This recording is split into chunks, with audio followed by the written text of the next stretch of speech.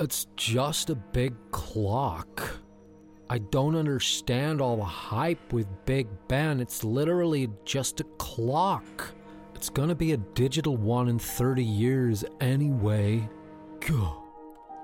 Oh, the London Eye? Yeah. So far, the worst experience of my life.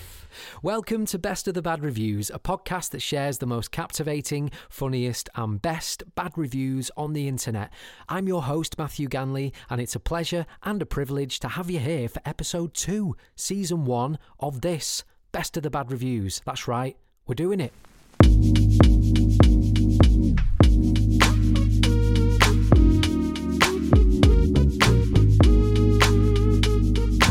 Best of the Bad Reviews.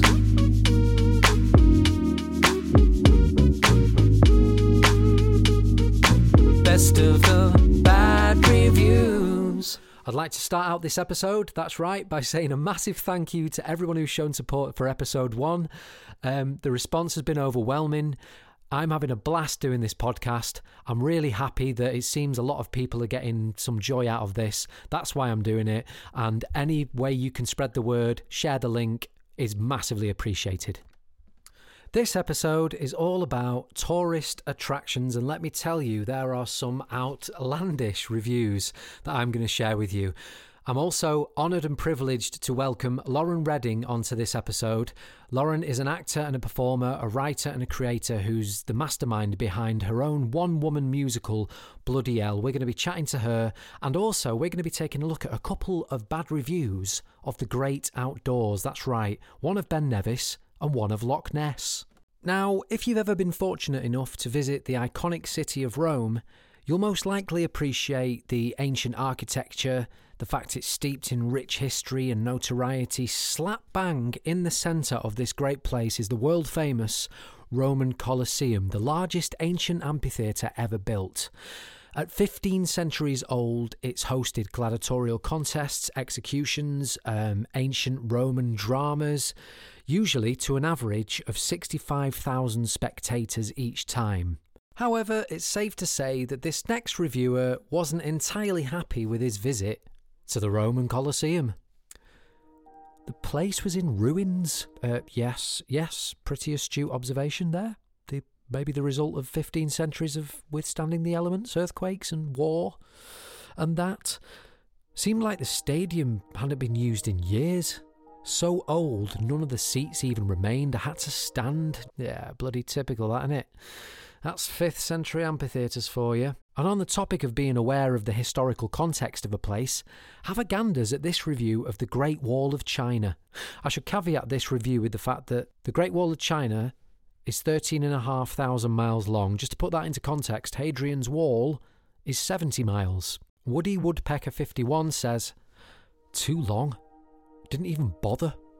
Alright, you built a wall, so why should I be impressed? Back in my days, the walls were more beautiful and they didn't have to be so tall. Come on. Finally, someone calling it out as it is. The walls just weren't that beautiful pre-1878 back in my day.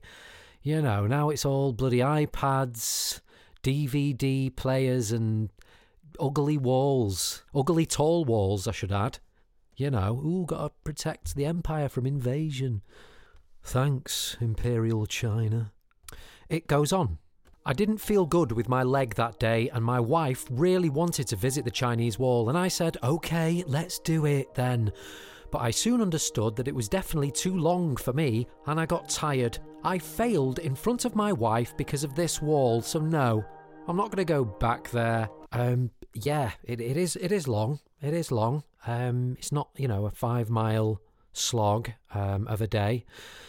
Probably, what would that, 13,500 miles if you did a continual walking would probably take you around a year, wouldn't it? But, fair enough. He had a sore leg. And I do feel for this guy because he obviously wanted to impress his wife. And I guess somehow felt that walking the entirety of the Great Wall of China would be a way to do that. So, if it makes you feel any better, Woody Woodpecker 51, no one could do that in a day. So what I would say to you is don't beat yourself up.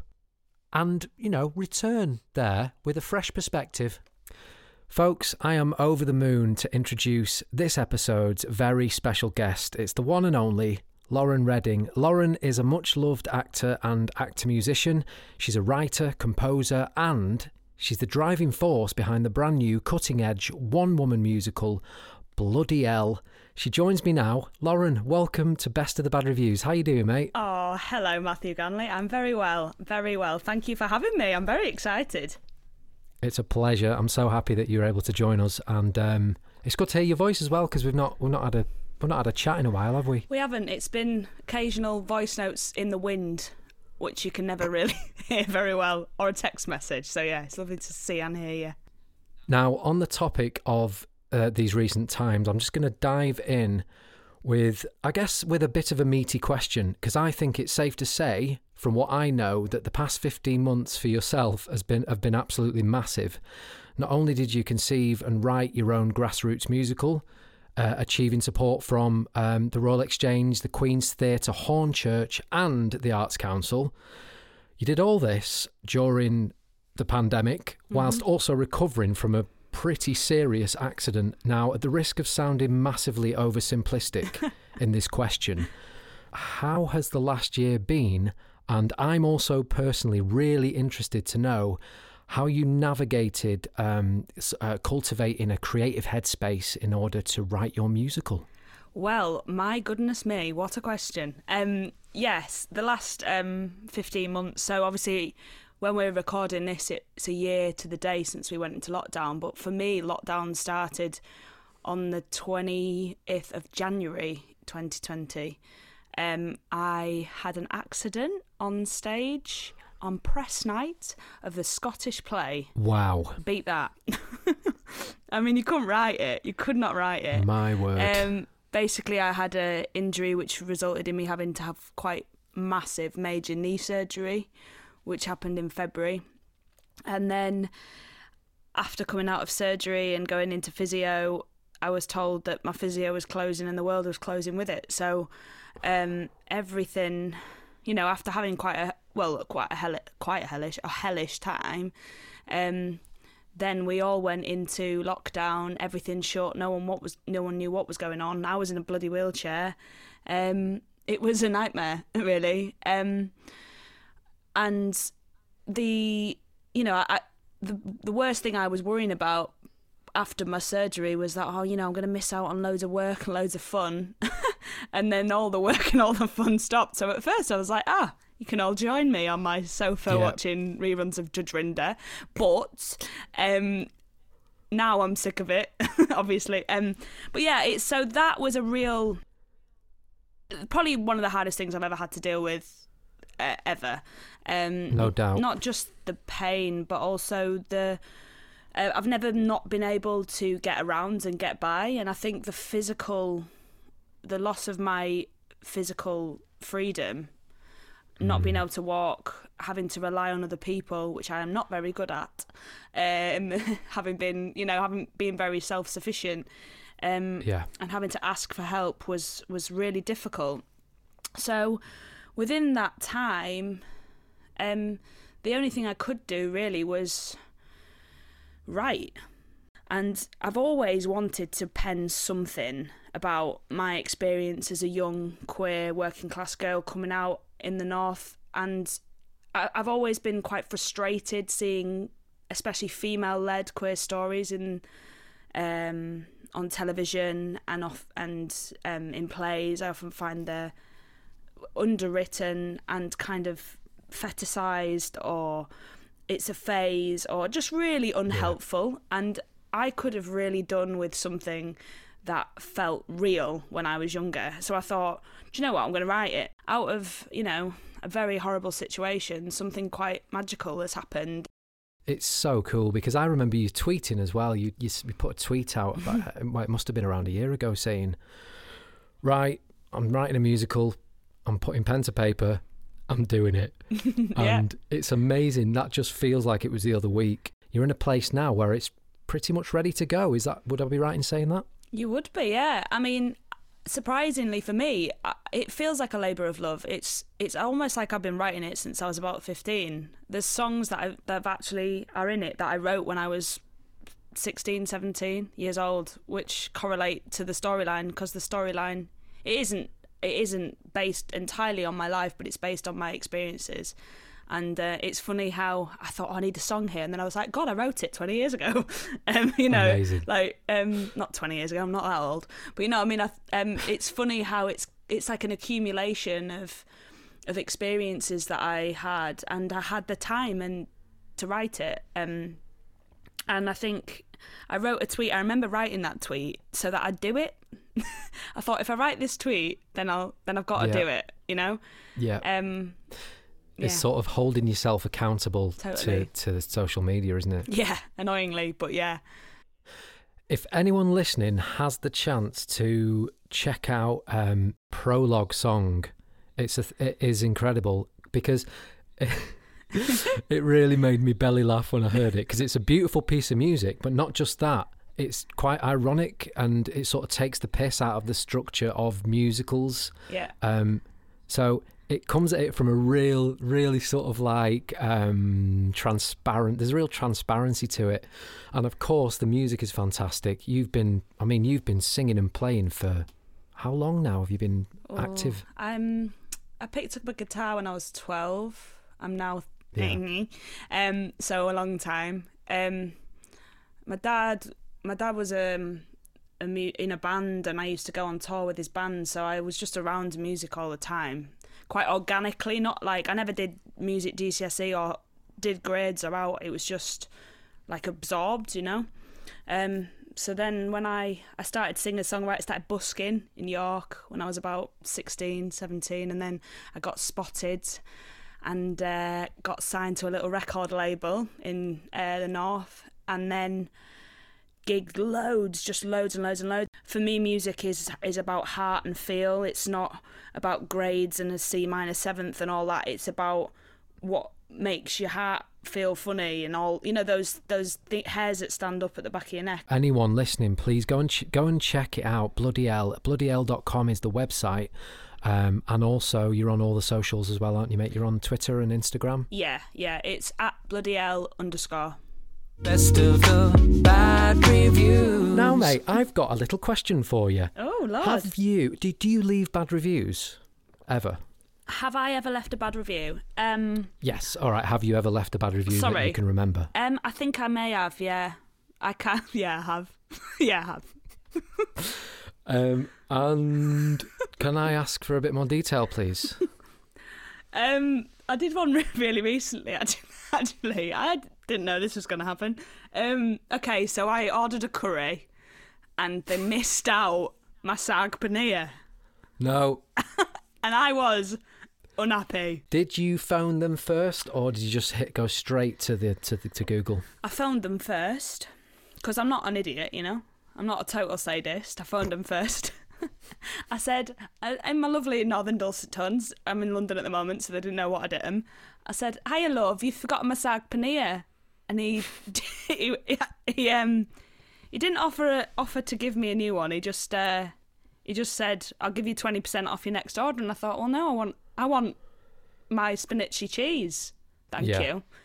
So there's a very specific emotion that comes with a dish like that. It really ticks so many boxes. There's the creaminess of the cheese, the saltiness, the mixed with the aromas of the Indian curry sauce. I mean, yeah. I think I would have left a bad review as well, mate. So did you give was it a 1 star or a 2 star? Well, I'm not. You see, I'm not that brutal. I'm a Libra, right? So I'm kind of. If I'm going in bad, I'll always give a good. So I think I left about 3 star, which I think is good. That's for fair. a bad review, right? Yeah. But I did say disappointed, no saag paneer. That's all I wrote. But I still feel bad because the rest of the curry, right, was the best curry I've ever had that's not in Bradford. I don't think you should feel bad. I think 3 out of 5 is more than fair for an error of like that. And you know, they can only. Right. They can only learn from it. Do not, be complacent when it comes to your particularly your creamy, delicious paneer dishes. Thank you, Matt. You made me feel better now. I'm with you. We can, I'm always here for you, mate, when it comes to supporting your food woes. My cheesy needs. It's a good band name. Now then, we've got a couple. What I'd like to do, if it's okay with you. Yeah. I feel like I needed a guest to venture into this part of the episode because it's bad reviews of the great outdoors, and you know how much I love the outdoors. Mm-hmm. I did have a little glance at a couple of reviews that I have sent you. I'm going to read one. I'll read the first one, you read the second one. And I had to I'm giving myself a trigger warning, okay, before we launch into this, because I don't relate to anything that these people write. So I'm glad that you're here for me, mate, in my hour of need. I've got you, addressing mate. this. I've got you. So, are you ready, mate? I'm going to launch into the first one. This is a review. Oh gosh, this is a review of Loch Ness. That's right. This is a review of Loch Ness, the second largest loch in Scotland. It is a body of water that is around 200 plus metres deep, and it's surrounded by the beauty of the Highlands. It's surrounded by castles. It's got little hamlets running by it. It's got piers. It's stunning, basically. This guy has given Loch Ness 2 out of 5. And it goes like this. Quite possibly the single most overrated tourista thing in Scotland. Whether Nessie exists or not, and I'd like to believe he or she does, you're really only going to see 2 things here. Number 1, yet another cold grey loch. Anger is rising. Breathe, Matt, breathe. I'm here, okay, we're good.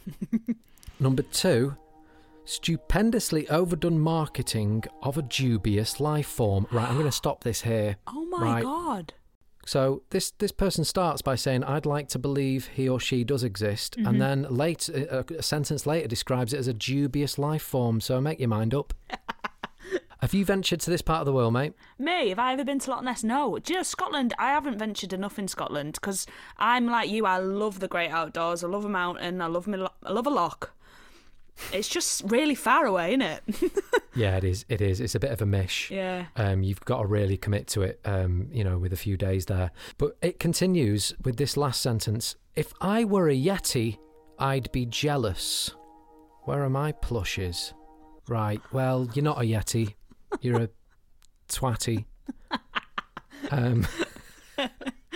Thanks, mate, for being here as a compassionate ear. That must have hurt. That must have really hurt you, Matt.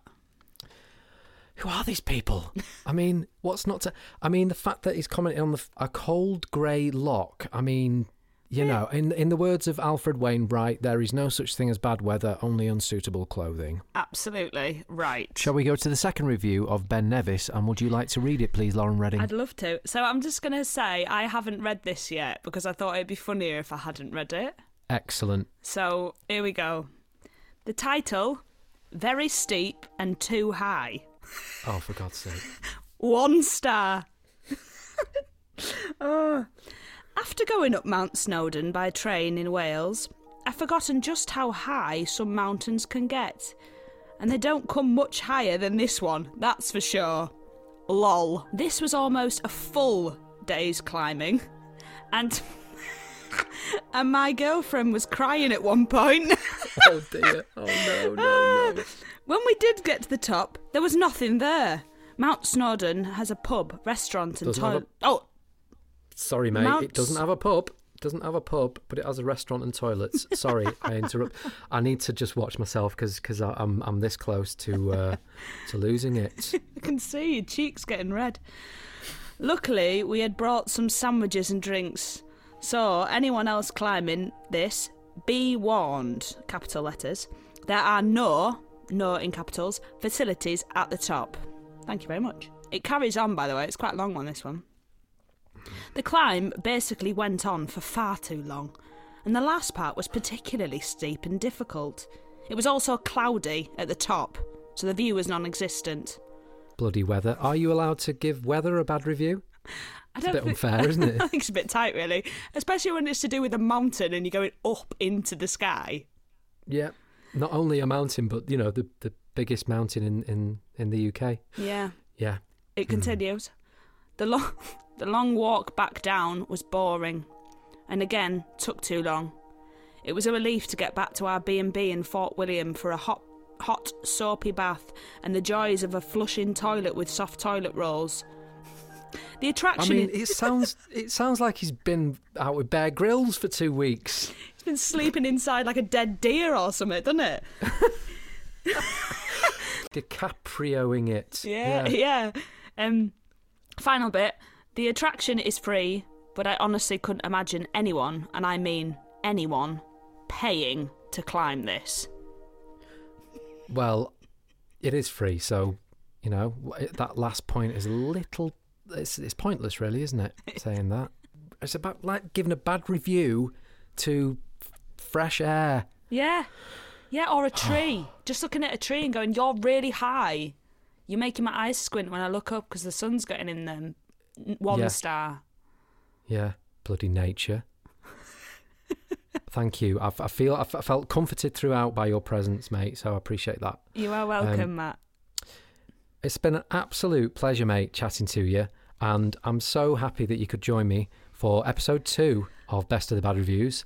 And anyone listening, please go and check out Lauren's new musical, Bloody Hell. She's on Twitter, she's on Instagram, and when it comes out, we can all trot along to the theatre. How good will that be? How good will that be to go and see Bloody Hell? Oh, I just can't wait. Imagine the theatre now.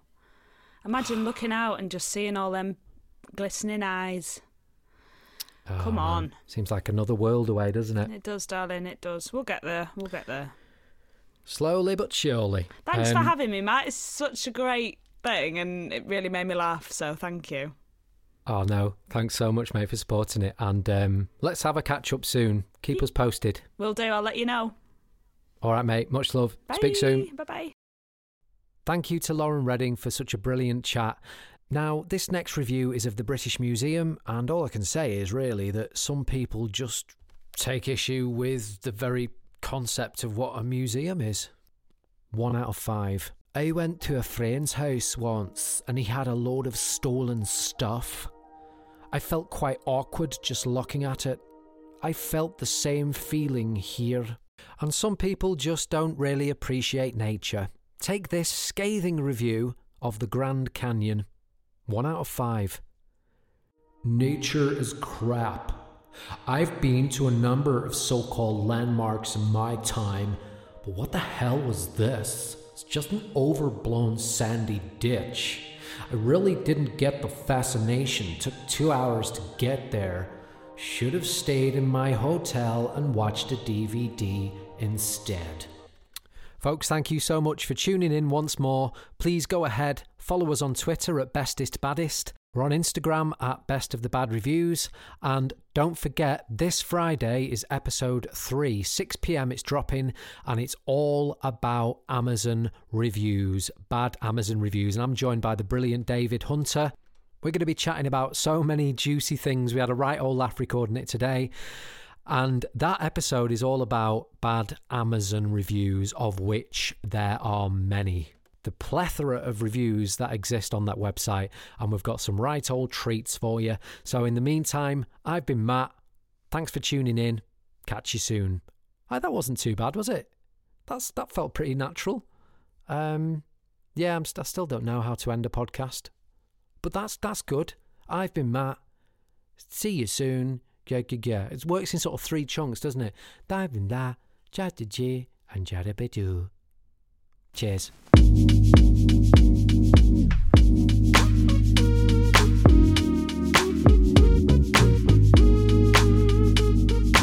Best of the Bad Reviews.